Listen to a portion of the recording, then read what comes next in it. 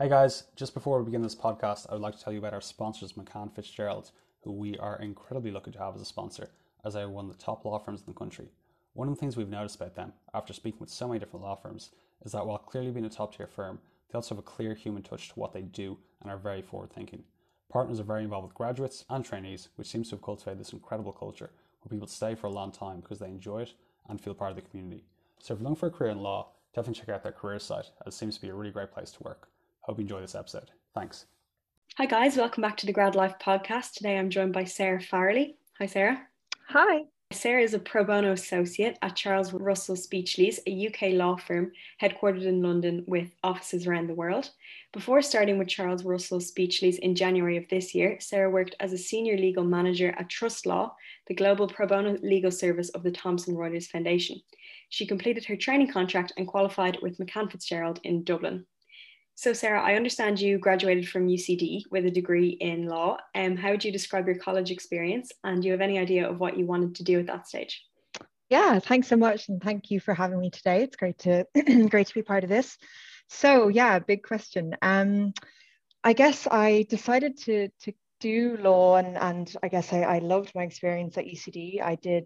I ended up turning my 3-year degree into a 4-year one. So I did an international year of exchange there. And I had a brilliant experience actually there. I ended up, I think, loving studying law much more than I expected, if that sounds strange. But I really enjoyed the variety of legal subject matters you could study, the different topics, and also the people you met out there. I was lucky enough to have a really great gang in my year and in my degree. And I think I was very lucky as well. In the summer of my first year, I ended up volunteering as part of an initiative which I saw advertised on a poster one day on UCD campus, looking for volunteers to go out to Zambia as part of a Habitat for Humanity program.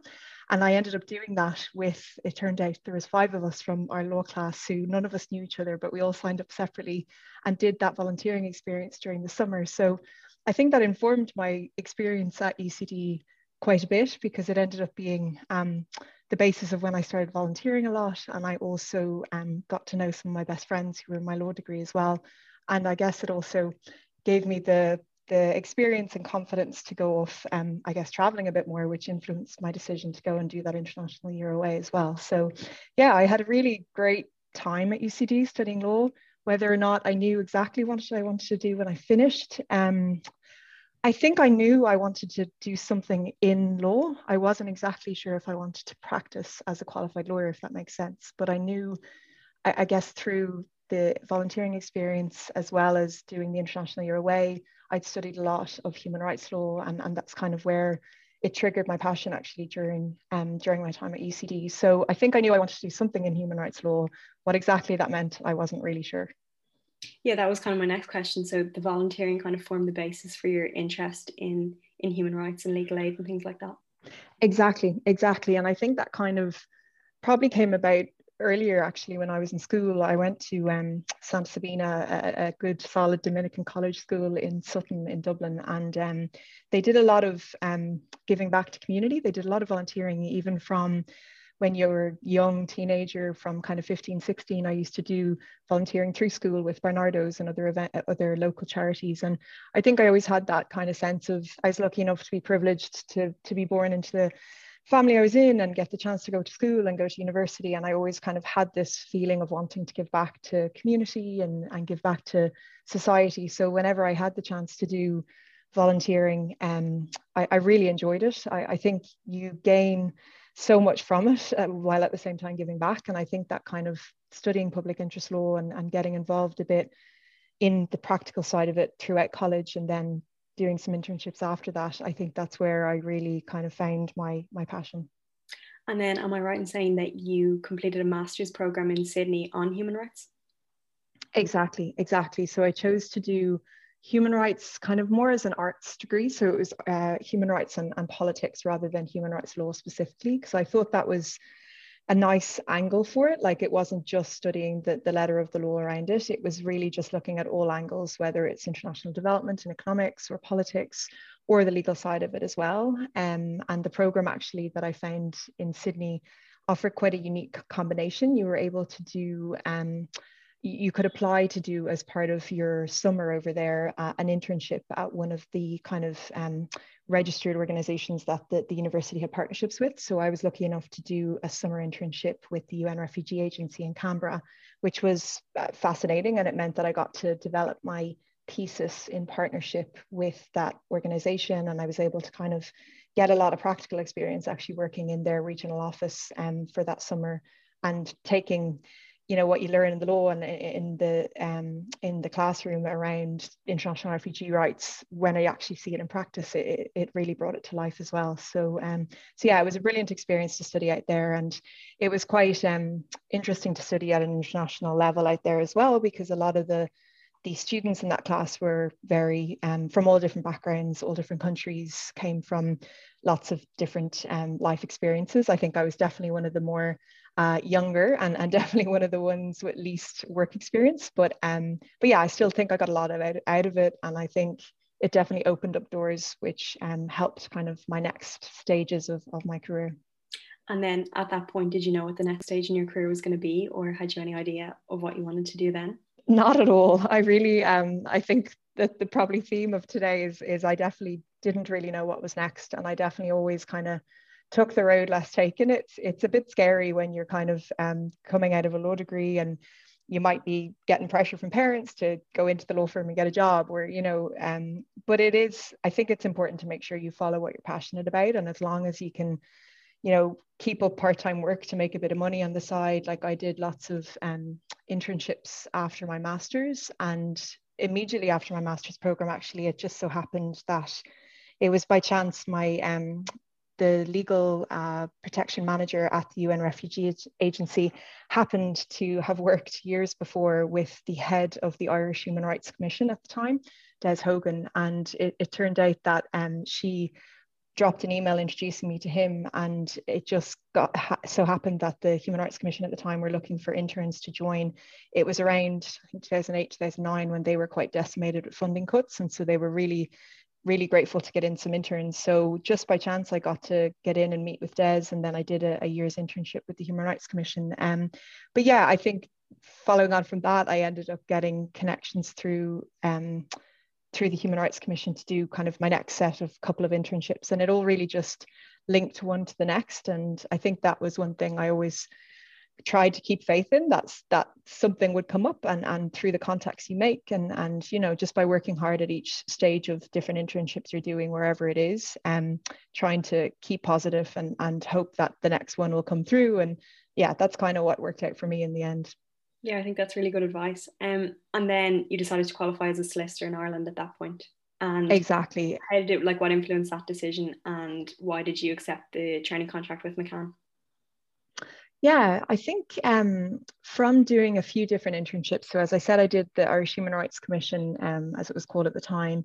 I worked at the Free Legal Advice Centres for a year and a half as an intern. I did a stint at the Department of Foreign Affairs as an intern in their political division. And at each stage of those experiences, which were all brilliant in their own way, I think I saw that I got to, I guess, shadow some of the head lawyers in the different departments in those places. And a lot of the people I worked with were qualified, whether or not they were working in that role as a qualified solicitor or barrister.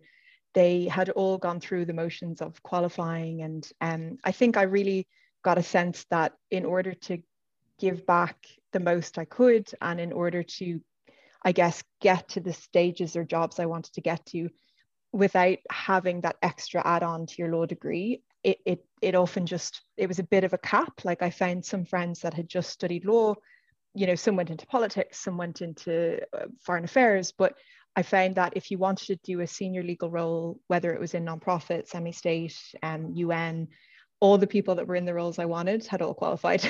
So I think for me, it kind of, after a good few years, I think I got to the point where I was like, I think that's the best next stage.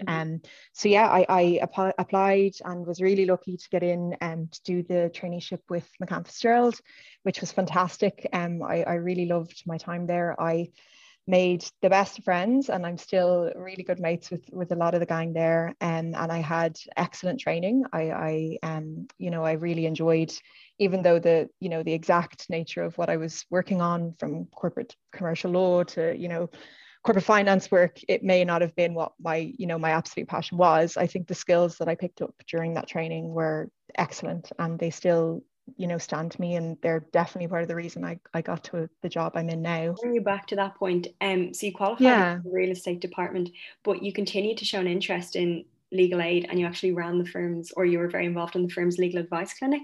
So can you just tell us about that, or like what that work entailed?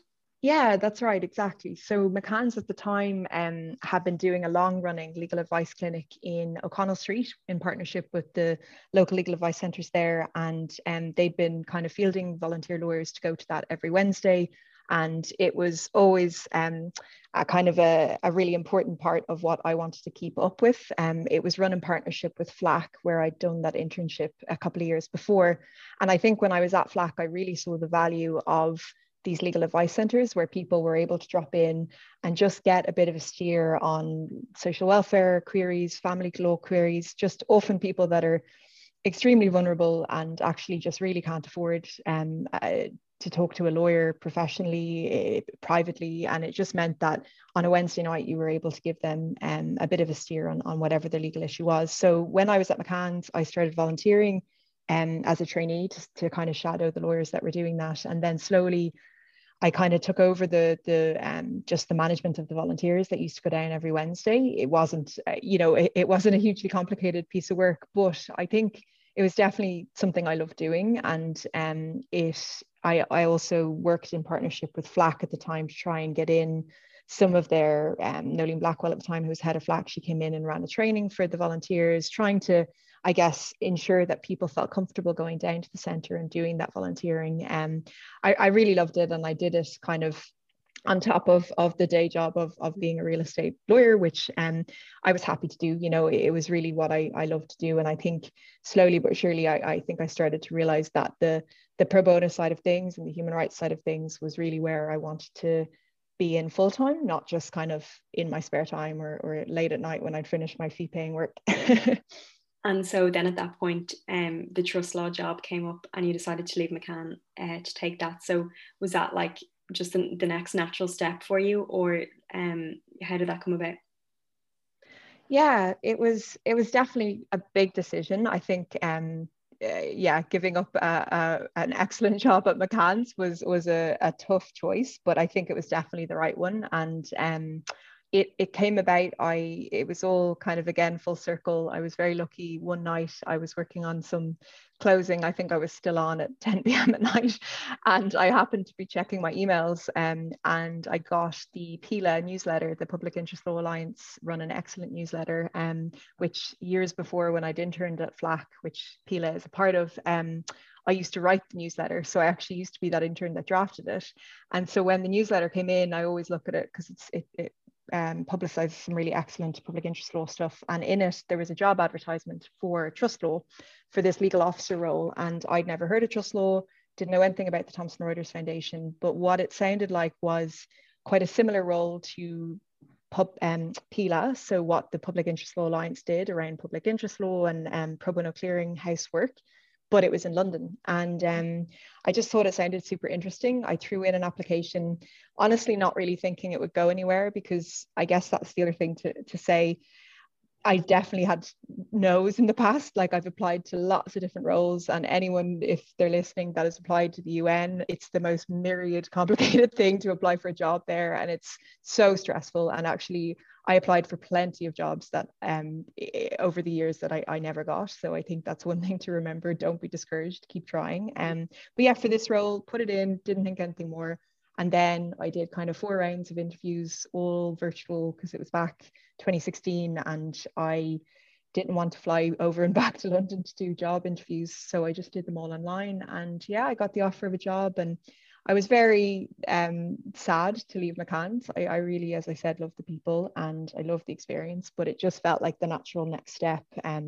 London had a very quite exciting pro bono scene at the time, and trust law just sounded like a really excellent jump. And also the fact that it was part of the Thomson Reuters Foundation meant that it sat within kind of a wider, really interesting human rights NGO as well. So yeah, it was one I guess I couldn't turn down. Yeah. And then in practical terms, what steps did you have to take to be able to practice as a solicitor in the UK? Gosh, that's testing my memory. It wasn't that complicated from what I remember. Funnily enough, I think I had a friend who'd gone over maybe 6 months before, and you had to fill in kind of a application to apply to get on the roll in the UK. You had to submit your certificate or your solicitor admittance from Ireland, but it was pretty straightforward. And I thought it would be more complicated than it was, but I think I asked around friends that had done it. I got some template documents that they had, sent it off, and then that was it. So it was, I think at the time, I'm not sure if things have changed at all. Again, that was back 2016. We were kind of automatically qualified over there. So it was pretty straightforward. Actually, it wasn't too complicated. Okay, cool. And then can you just tell us a bit about what the trust law job entailed, like on a day-to-day basis, what kind of work you did? Yeah, it was really it was excellently diverse. Every day was really different. So when I first joined, I joined as a legal officer. So I was a bit more junior, and I was there for 5 years. So I kind of grew up the ranks there. But it initially started by working with nonprofits, charities, and social enterprises on a daily basis, having calls with them to discuss their legal needs. So actually finding out from them where they might need legal assistance. If they were a social enterprise in Kenya, talking to them about had they registered, their trademark in their invention for a particular, like, really fascinating product that they'd made, or whether it was a charity in France that was, trying to convert to a trust or something like that. So it meant that every day you got exposure to really fantastic nonprofit organizations all around the world. We actually took calls with all global organizations, and we tried to assess what their legal needs were.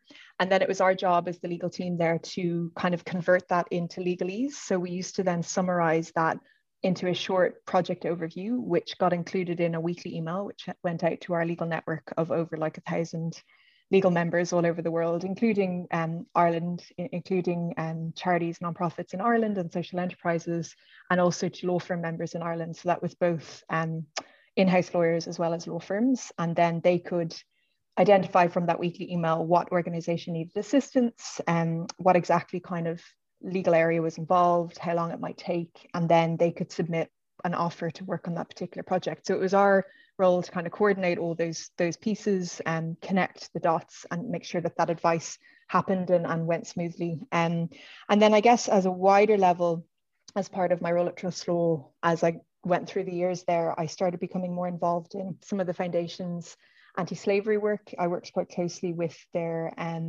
CEO, Monique Villa, who's since retired, but she was really passionate about anti-slavery, anti-trafficking, and she had created some really fantastic initiatives there, from the Stop Slavery Awards. There was a Banks Alliance Against Human Trafficking. So it was a lot of kind of, I don't want to say coordination work, but it was really interesting, like being parts of linking heads of anti-money laundering and anti-trafficking at banks with nonprofits who were working on the ground with survivors of human trafficking, and facilitating forums where they could come together and put forward proposals as to what ways they could address the issues that were coming up. So it was a very different role, and it was a really different experience going back to a nonprofit from a corporate law firm, for sure.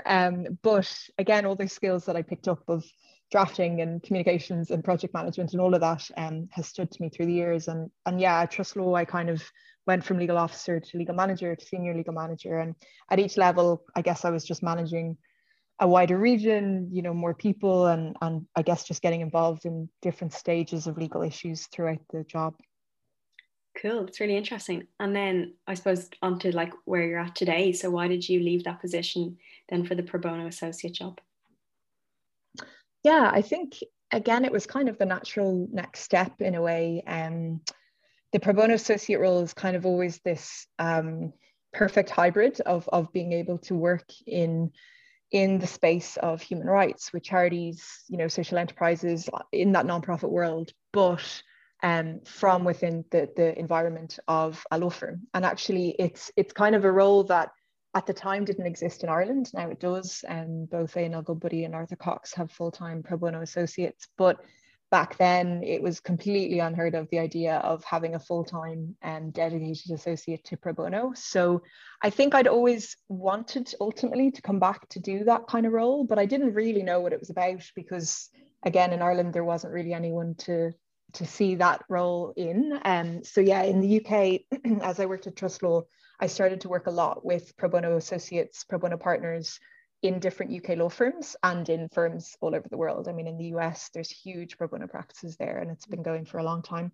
But particularly in the UK, I started getting to know a lot of the lawyers that were working in those kind of roles in law firms. And it just sounded, it was almost that next level. So as well as getting to work with the social enterprise or charity or NGO, discussing what their legal issues were, you then got to be part of giving them that legal advice. So you get to kind of source that advice internally, whether it's with your IP team or your data protection team or your, you know, corporate commercial team.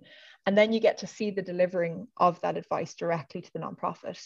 So I think it was really hands-on. It was kind of, I guess you could be a lot more involved with the actual delivery of the pro bono work.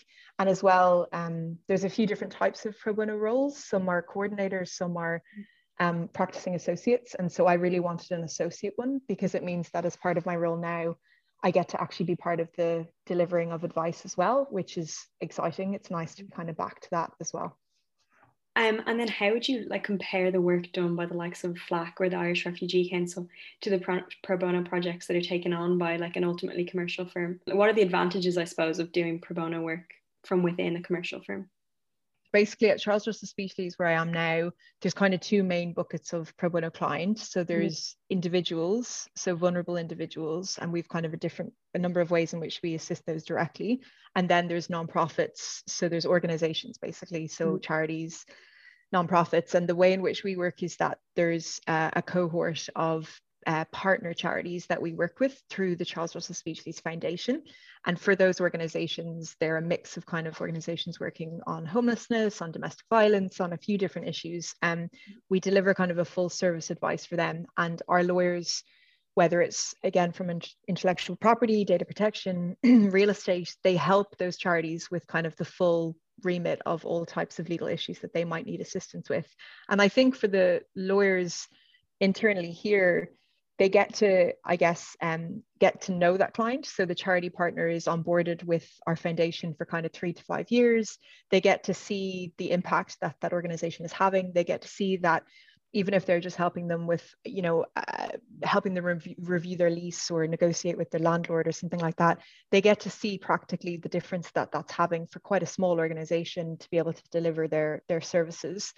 And I think for lawyers here and from what I've seen over the years in different firms, lawyers really enjoy it. Like oftentimes the more you chat to people, sometimes they do hark back to why they got involved in law in the first place. And it's about helping people, helping their communities, giving back. And I feel like sometimes along the way, people lose that element, and whether it's they're just too busy with their private practice. But I do find when they get given the opportunity within kind of a structured way to be able to help charities, to be able to help nonprofits.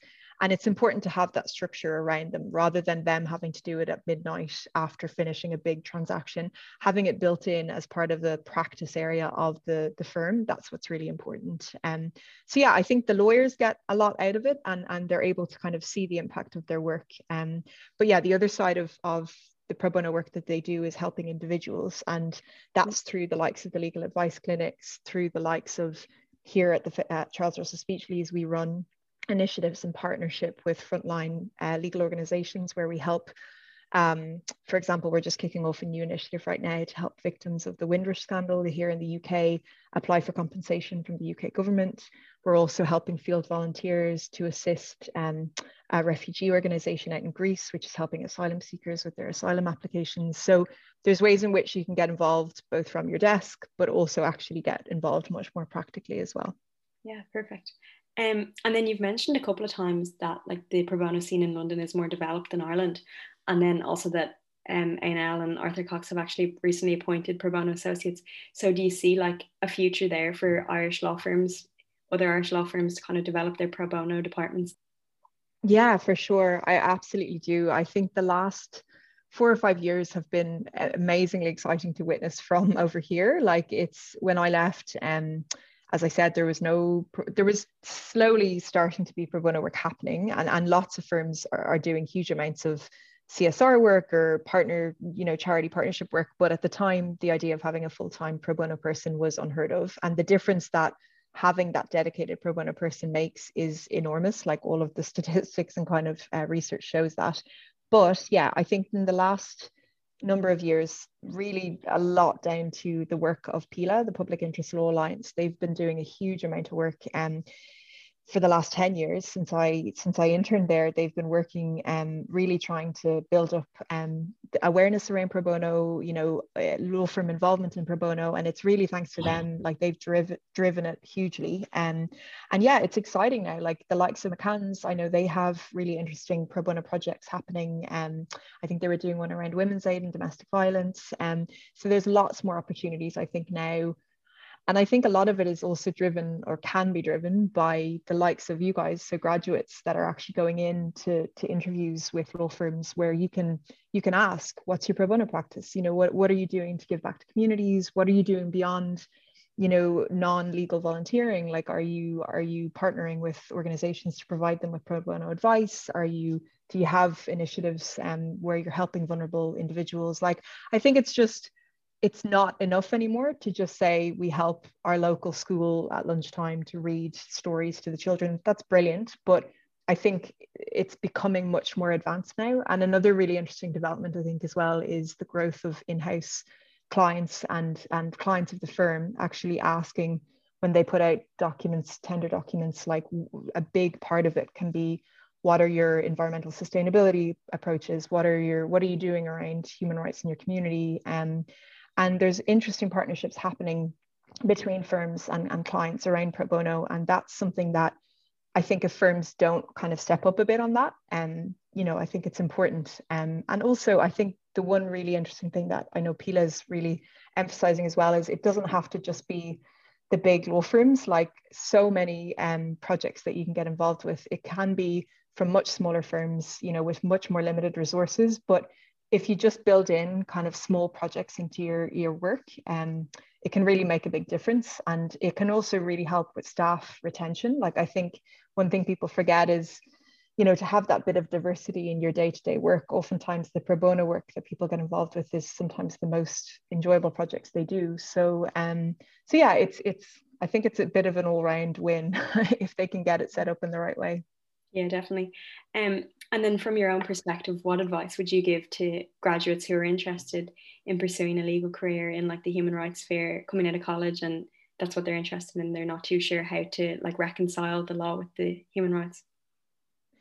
Yeah, it's definitely a question I asked over the years, like, how to get involved. It's I think a few things, like, one, there isn't just one route. Like, it isn't just the Amal Clooney human rights barrister in the court. Like, that's one element. But I feel like sometimes people think, oh, I'll never get into that. Like, how would I even start?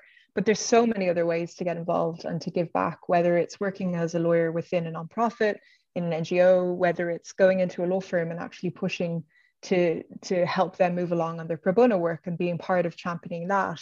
Or, there's just so many different avenues. And I think one thing I would say, I think over the last few years since I've been lucky enough to get into the roles I've gotten into, I've had coffees, whether it's virtual or in person, with corporate commercial lawyers, often who are a bit miserable and who, say, I really want to work in human rights. And it's kind of like, what does that mean? Like, as in, what are you doing currently? And I think that's something that I always try to, I guess, walk the walk, not just talk the talk, and actually start volunteering. Like, start finding something you're passionate about, and start not just saying I'm interested in human rights, like actually going down to your local community advice center or going down to a local homeless charity and finding out what you can do to help. And I know a lot of times people are like, oh, I don't have the time. You can make the time. Like, if you're really interested, and I get that some people might not have huge amounts of funding behind them, but like, I would have worked part-time the whole time I did any internships. I would have tried to keep up the jobs in the evening to get money to be able to do studying or internships that I did. So like, just trying to find an area you're passionate in, and then trying to just dedicate a bit of time. Like I used to volunteer on a Monday night for 6 or 7 years with St Vincent de Paul in Dublin, and I learned so much from going to do home visits in the flats in Stephen's Green, which I'm ashamed to say I'm from Dublin, and I never knew they were there until I started volunteering with the Vincent de Paul group on a Monday evening, and just going in and actually seeing the practical situations that people are living in, the levels of poverty that are existing 5 feet away from the Shelbourne Hotel. Like it really brings it all to life, and it makes you, I think, a more interesting person if you're going for interviews. I think it means you have something to talk about more than just saying I'm interested in human rights. Like I think, yeah, just get out there, get involved, give back, and try your best to just keep trying. And I think definitely don't be knocked back if you're finding you're not getting the big roles, because they'll come. It just takes a while. Perfect. And then finally, and I'm sorry to put you on the spot here, but if you could recommend any book, fiction or non-fiction, that's changed your perspective or given you something to think about, what would you go with? That's a good question. I think there's like a million books I could pick from, but if I'm allowed to say a podcast, actually, I think any resources. I was going to say one thing I've started doing in the last number of years. I mean, it's nothing groundbreaking whatsoever, but I listen to the BBC with The World Tonight, which basically is a series that airs every night at 10 p.m. and I listen to it religiously in the mornings when I'm getting ready for work or going for a walk or whatever. And it's just a very helpful perspective on global international news. Like I think it's really important to, I guess, not just be zoned in on your local news or your local country's news. Like it's just helpful to see different perspectives on what's going on around the world. And I think no matter what, if you're a bit informed around international issues, whether it's legal or politics or whatever, just keeping up to date with that kind of thing, I find it really stands to me. And it's just a helpful way to do it in the mornings without having to read a newspaper every single day, which I would love to do, but it can take a bit of time. So yeah, I think the BBC World Tonight gives you a good overview of international affairs every morning, which is what I listen to. Perfect. Well, thank you so much. It's been really interesting. We really appreciate you coming on, and best of luck with everything. Thank you so much for having me.